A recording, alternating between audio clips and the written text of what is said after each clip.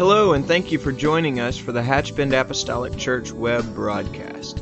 In our society today, some, and yes, sadly, maybe even most, question the value of preaching in their lives. But we still believe what Paul said in 1 Corinthians chapter 1. In essence, Paul preached that God has chosen the foolishness of preaching to save them that believe. And so that's why we still place such a high value on the preached Word of God in agreement to the Scripture. And so now I'd like to thank you again for joining us for a message from the pulpit of Hatchbend Apostolic Church.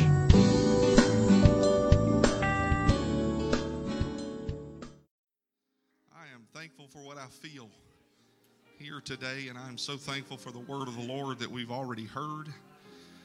And if you will just stand with me just for a few more moments, I believe the Lord has laid something on my heart. And so I'm going to speak to you this morning from my heart, if that's all right. You'll join me in the book of Psalms 107.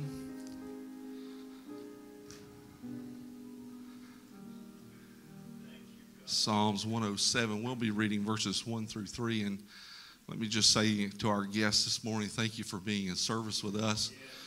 We certainly don't take it lightly for you to take time out of your schedule to be here. And we are certainly appreciative of that.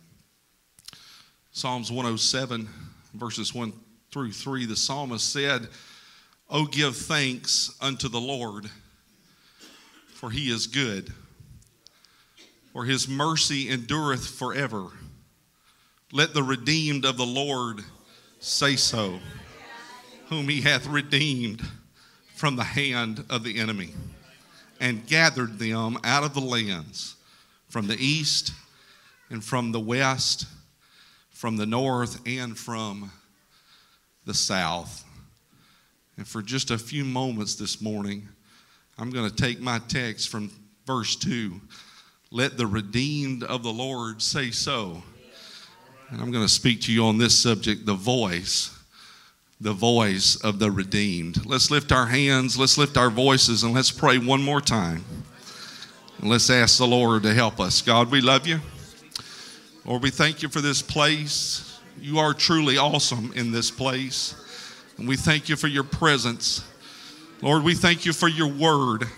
God, that we have this infallible word to stand upon that will never change, that will never pass away. It will not fluctuate in time, but it is forever settled, Lord, and we praise you for it. In Jesus' name. And everybody said amen. You may be seated. Thank you for standing this morning. Thank you for your worship. A voice of the redeemed. Our world is in despair. The results of sin have always been present from the very beginning, yet with each passing day, as they become decades upon decades, we have now found ourselves, I believe, in the darkest days. We are truly they upon whom the ends of the world have come. The Apostle Paul spoke of the days that we would encounter.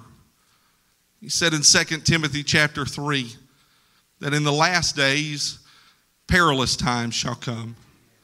For men shall be lovers of their own selves, covetous, boasters, proud, blasphemers, disobedient to parents, unthankful, unholy, without natural affection, truce breakers, false accusers, incontinent, fierce, despisers.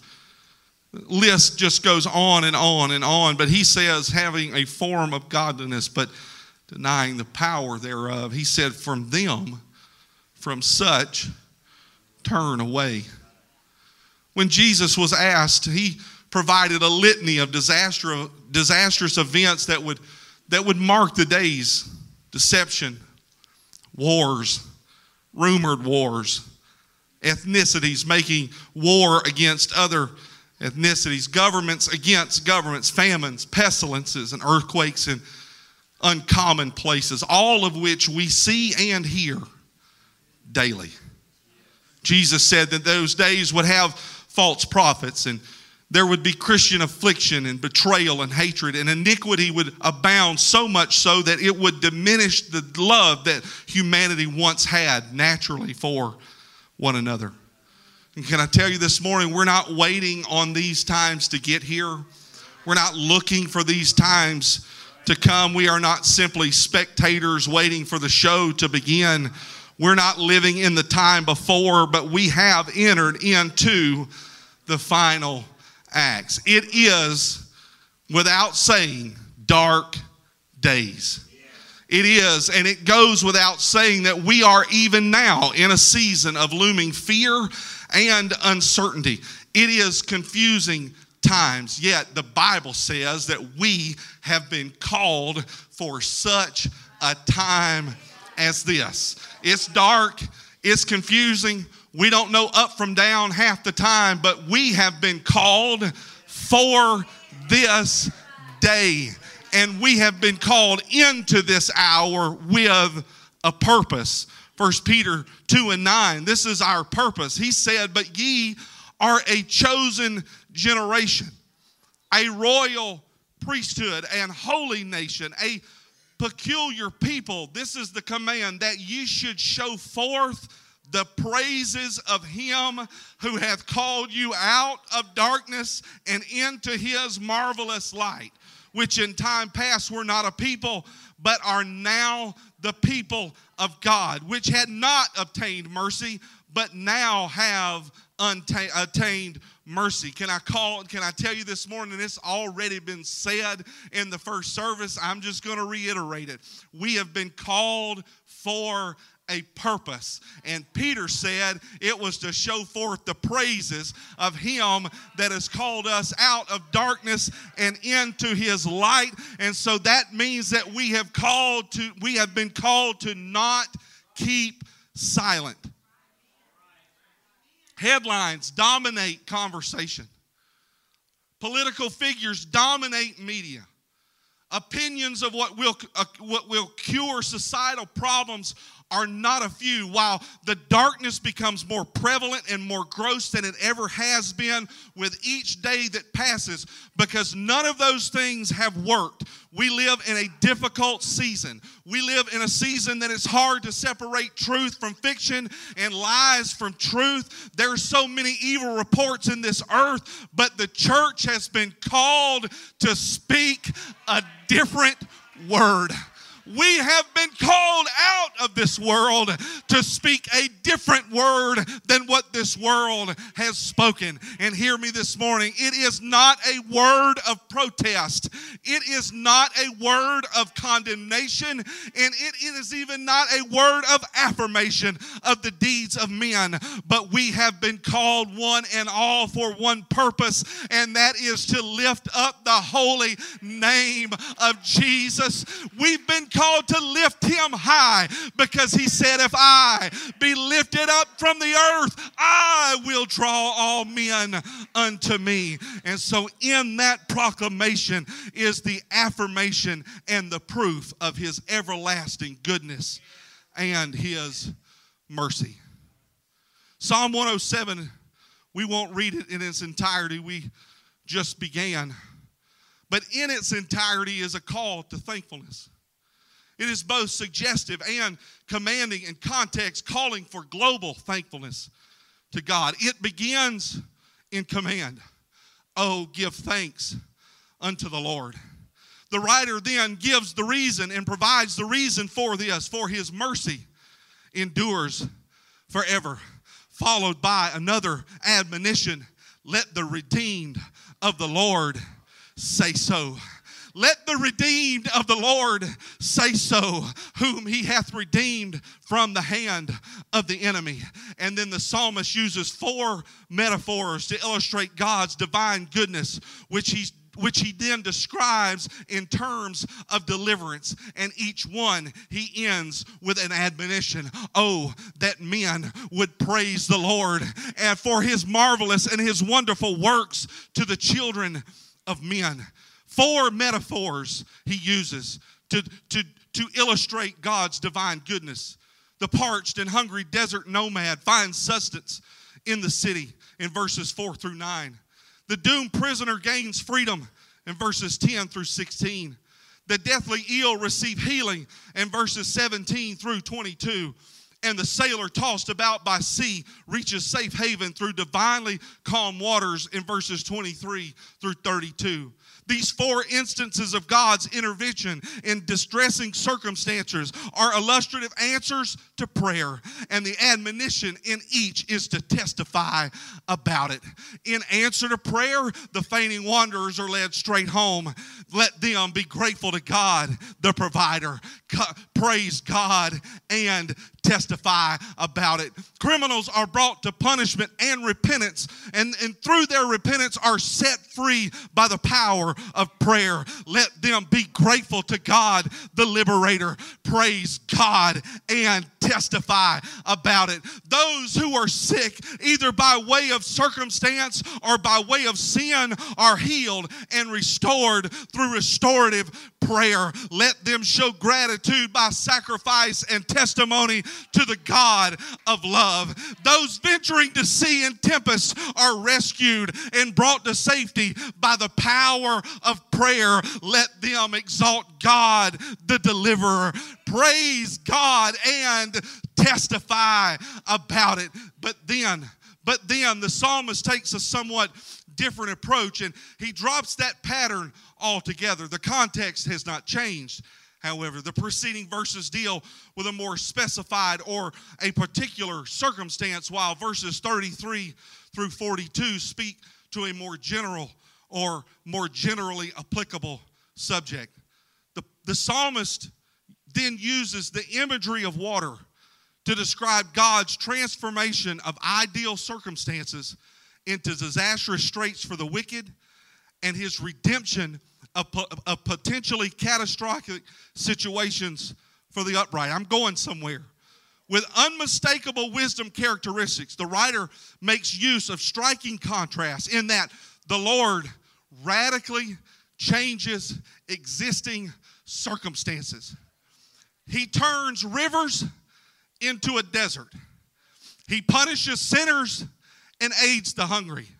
He humiliates the proud and uplifts the humble and those in distress. It ends then with a warning.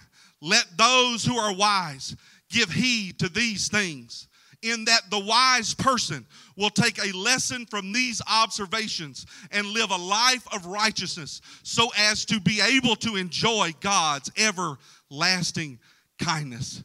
The psalm begins with the admonition to praise and to be thankful to God for His love and His mercy. And it ends in the same tone, an admonition to praise and to thank God for His love and for His mercy. Now, if you get tired of me saying that, you might as well go on and tune out right now, because I'm going to say it probably 1,000 more times. Oh, let the redeemed of the Lord say so.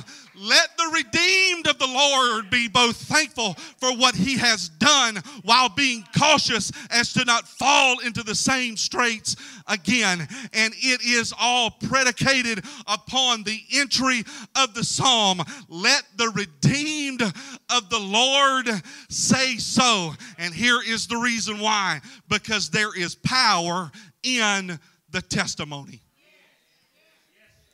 There is power in your testimony. Biblically speaking, a testimony is the natural result of a supernatural experience.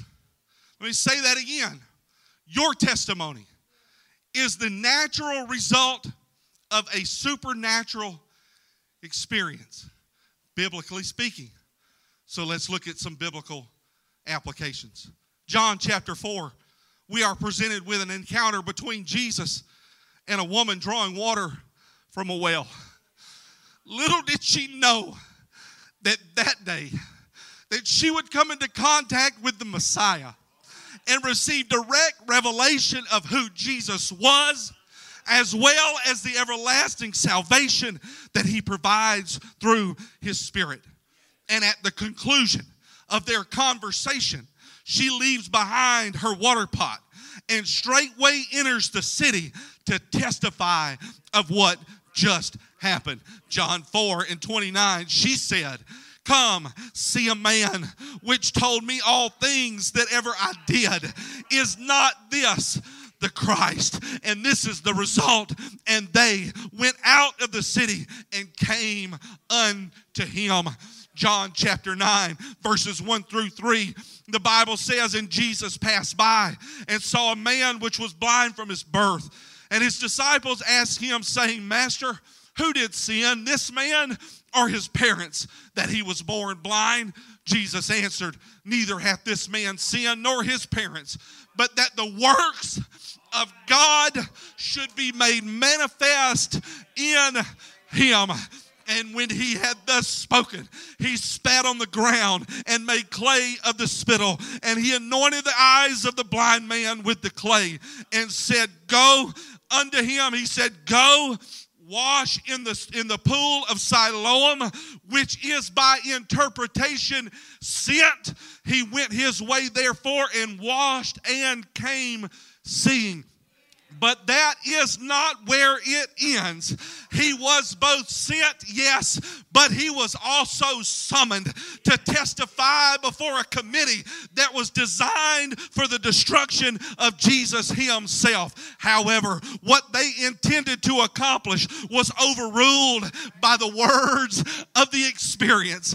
After intimidating, or at least attempting to intimidate this man's parents, they heard directly from the source. Then again, John chapter 9:24, called they the man that was blind and said unto him, give God the praise. We know that this man is a sinner.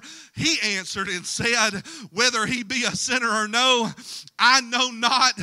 One thing I know, that whereas I was blind, now I see. It was the testimony of the experience. Chapter 5 of Mark, we are met with another in the devil-possessed man of the Gadarenes. He lived among the tombs. He harmed himself because of his mental tormentors night and day. You could hear him crying as he made his habitation in bondage, cutting himself with stones to try to release the pain that was on the inside of him. But the Bible says that when he saw Jesus afar off, he ran and he worshiped at his feet. Can I tell you something this morning? That man did something that no circumstance, that man did something that no situation could ever prevent in anyone's life, and that is to make it to the feet of the Master. You can get there if you want to. It does not matter what is going on in your life. You can get to the feet of the Master. He did something that no circumstance could ever prevent. And within moments, he was clothed and in his right mind. But that is not where it ends. Mark 5:19. But Jesus saith unto him, go home to thy friends and tell them how great things the Lord hath done for thee and hath had compassion on thee. And he departed and began to publish in Decapolis how great things Jesus had done for him. And all men did marvel. And who could forget in Acts chapter 9 of the man named Saul of Tarsus on the road of Damascus, bent on destroying the embryonic church in its infant stages, letters in hand, ready to commit men and women to prison sentences. Yet he was arrested by the mercy of God. But when he stood from his posture of repentance, Paul came away a new man, a changed man, a name change from Saul of Tarsus to Paul the Apostle. And he walked away from that moment with something that no man could ever take away from him. All of them Every single one of them rescued, all of them changed, all of them made new, but all of them turned and testified. All of them were brought out of darkness and into His marvelous light. But they didn't just get brought out to sit on a pew, but they were brought out so that they could turn and testify of His goodness and His mercy. Despite her past, with a revelation in hand, the woman left her past, her water pot, her diary of everything she ever did do. She left it at that well and walked away with a testimony and began to proclaim the goodness of God. Against indignant and bloodthirsty men, the blind man testified before an interrogation committee of Jesus' healing power. In the power of deliverance and in transformation, the man of Gadara presented a renewed mind, a renewed body, and a renewed soul. And the Bible says that men were amazed. And after his miraculous conversion from Saul of Tarsus to Paul the apostle, you already know it, but Paul evangelized. He planted churches, and he profoundly wrote the bulk of the New Testament epistles that would teach and that would direct and that would shape the lives and mold the lives of believers for millennia. And so I've come to tell you this morning that is what the voice of the redeemed can do. And so I'll say it again. You can sit where you are or you can stand to your feet. But I say again, let the redeemed of the Lord say so. Let the redeemed of the Lord say so. Let the redeemed speak. Let those who have been called, let those who have been rescued from the hand of the enemy. Can somebody say, that's me? That's me. Let the salvaged, let the called out, let the purchased be purchased. Let them be the voices that are heard the loudest in this world. Testify unashamedly. This is me. He brought me out of a pit. He delivered my soul from a troubled and dangerous past. He healed me and He restored me. He transformed me from what I was and put me on a road to what I would become. And if He can do it for me, He can do it for you, for anyone. So let the redeemed of the Lord say so. That is why we sing the songs of the redeemed. That is why we sing, I once was lost in sin, but Jesus took me in. That is why we sing to the one who overcame. We lift you higher. We lift you higher. That is why we sing, He made the difference in my life. It is the song of the redeemed. It is the voice of the redeemed that has caused men to put pen to paper and write songs such as this. My heart was distressed 'neath Jehovah's dread frown, and low in the pit where my sins dragged me down, I cried to the Lord from the deep miry clay, who tenderly brought me out to golden day. I'll sing of His wonderful mercy to me. I'll praise Him till all men His goodness shall see. I'll sing of salvation at home and abroad, till many shall hear the truth and trust in God. He brought me out of the miry clay. He set my feet on a rock to stay. He put a song of praise in my heart. A song of praise. Hallelujah. Oh, come on, clap your hands to the Lord. He brought me out. He brought me out of the miry clay. He brought me out. So like Israel, we have experienced the same conversion, the same drawing, the same deliverance. We have been brought out from all four corners of the earth and all four corners of circumstance, all points in between. We have all, if you have experienced Acts 2:38, the plan of salvation, we have all been redeemed. Whether you were 6 or 60, we've all been redeemed. We've all been washed by His blood and filled with His Spirit. And along that way, none can say that they have been perfect. In fact, if I would give this mic across the room, and I will not ever do that, but some, if not all, could say, yes, I have stumbled in some shape, some form along the way. And so not only am I washed in His blood, not only was it one time, but when I fell, He was there to pick me up. He didn't leave me laying there in the dust and the dirt, but He helped me to my feet, and He helped me get back on the right trajectory, because His grace is sufficient and His mercy endures forever. And so now we switch gears. Now we stand poised for perfection. But that time is not yet, because here we have a purpose. We have a purpose to fulfill. We have a mission to complete, and that is the gospel. The good news.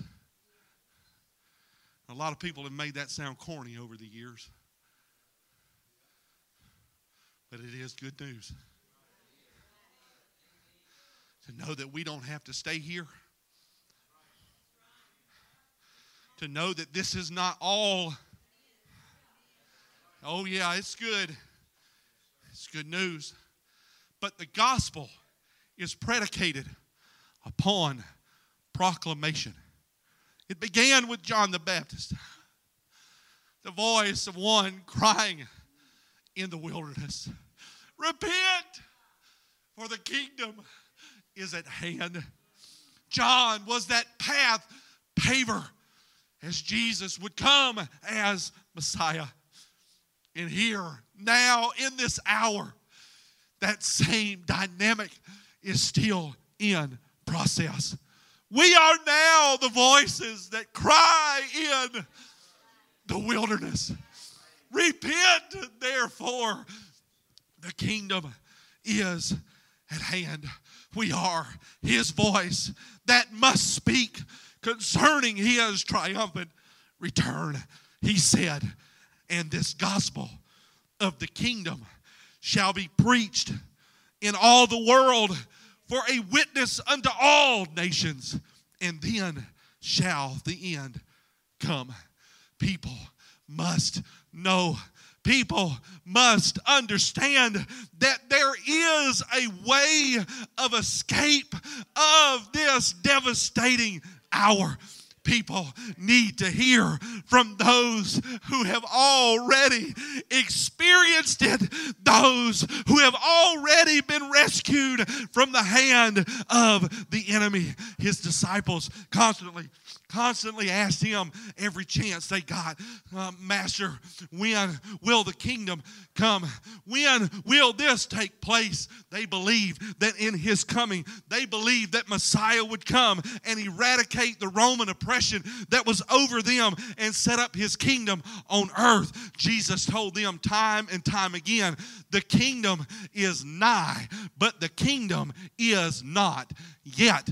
The kingdom is here because I'm here, but it is not what you think. The kingdom is near, but it is not yet. However, He changed all of that through the shedding of His blood, through His death, His burial, and His resurrection. Jesus ushered in a change of dispensation where His Spirit would become the earnest for what would be to come. Hear me now. That same concept exists here today. There is a coming kingdom that will be set up on this earth, Jesus will come again, and he will set his feet on solid ground, and he will set up his kingdom on earth, and he will rule, the Bible says, with a rod of iron. But hear me today, that kingdom is coming, but I don't see it because it's not here yet.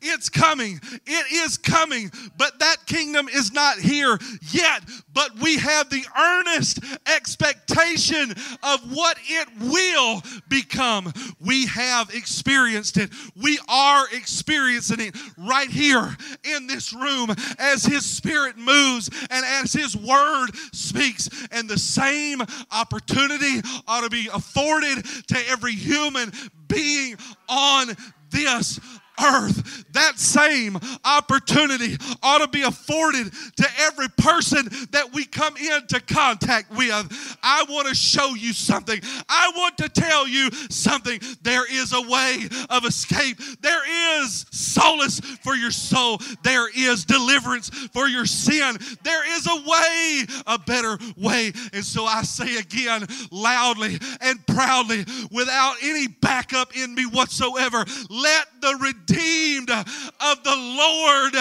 say so. Our response cannot be the world's response to the things that go down. The world says it's an evil day. The world says it's a dark day.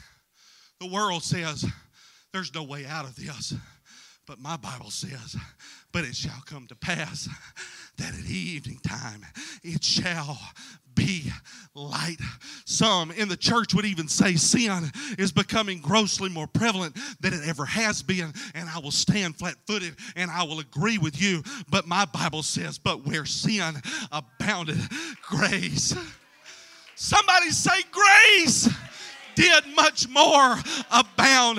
And so it's going to get tight here for just a second. But the world says the person that I voted for didn't win the election, and the party that I prefer is not even in control. And I would even go as far as to say that there may be even some people in the church as a whole that would say these same things. But my Bible tells me, for unto us a child is born, and unto us a son is given, and the government shall be upon his shoulder, and his name shall be called Wonderful Counselor, the Mighty God, the Everlasting Father, the Prince of Peace. Of the increase of his government and peace there shall be no end upon the throne of David and upon his kingdom, to order it and to establish it with judgment and with justice from henceforth even forever.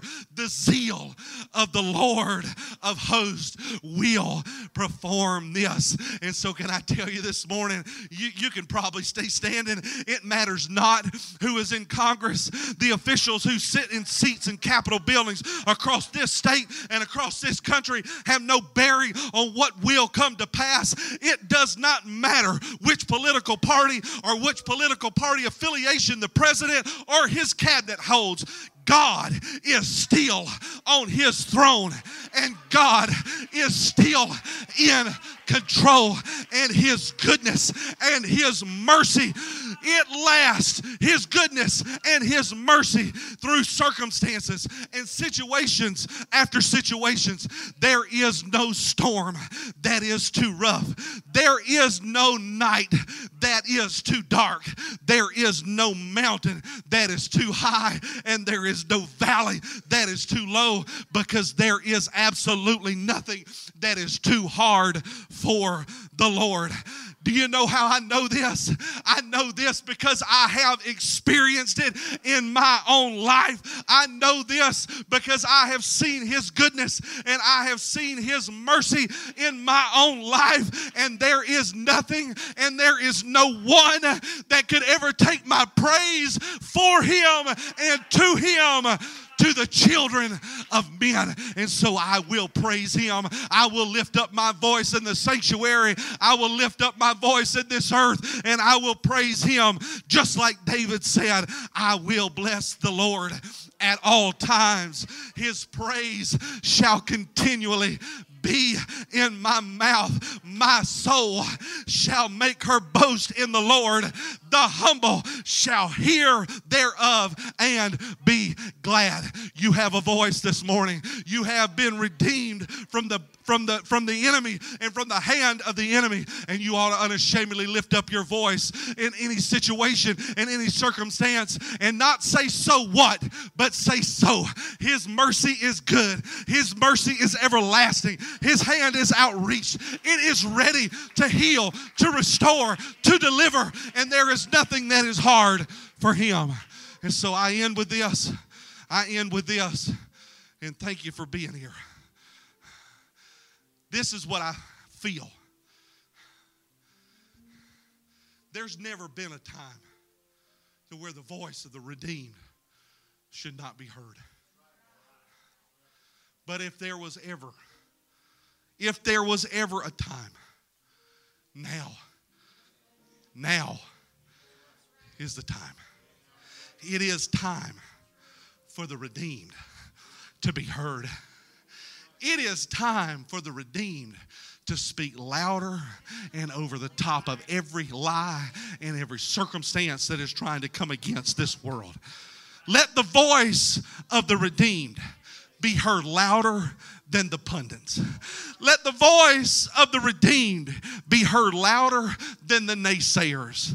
Let it be heard over the negativity, and my goodness, let it be heard over the nonsense that is being pushed in this earth. Let there be a voice, let there be a cry out of Zion that we are here to proclaim the acceptable year of the Lord, that He is ready to heal, that He's ready to restore, that His goodness and His mercy is everlasting. Oh, that men would praise the Lord and for His marvelous works to the children of men.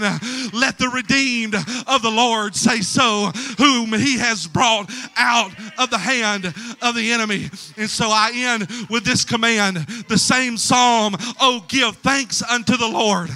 Come on, do that. Oh, give thanks unto the Lord, for He is good, for His mercy endureth forever.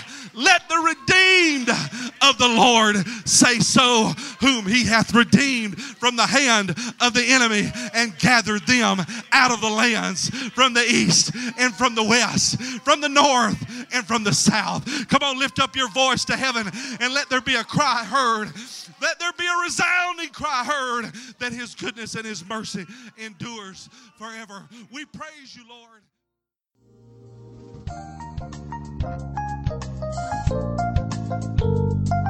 This message has been brought to you today by the media ministry of Hatchbend Apostolic Church.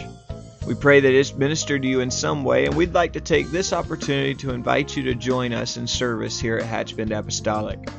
Our Sunday services begin at 10 a.m. and our Wednesday night service at 7:30 p.m. For any more information or to speak with our ministry staff, please feel free to call our church office at 386-935-2806, or you can visit the contact link here on our website. Again, thank you for listening, and we pray God's richest blessings on you and your family.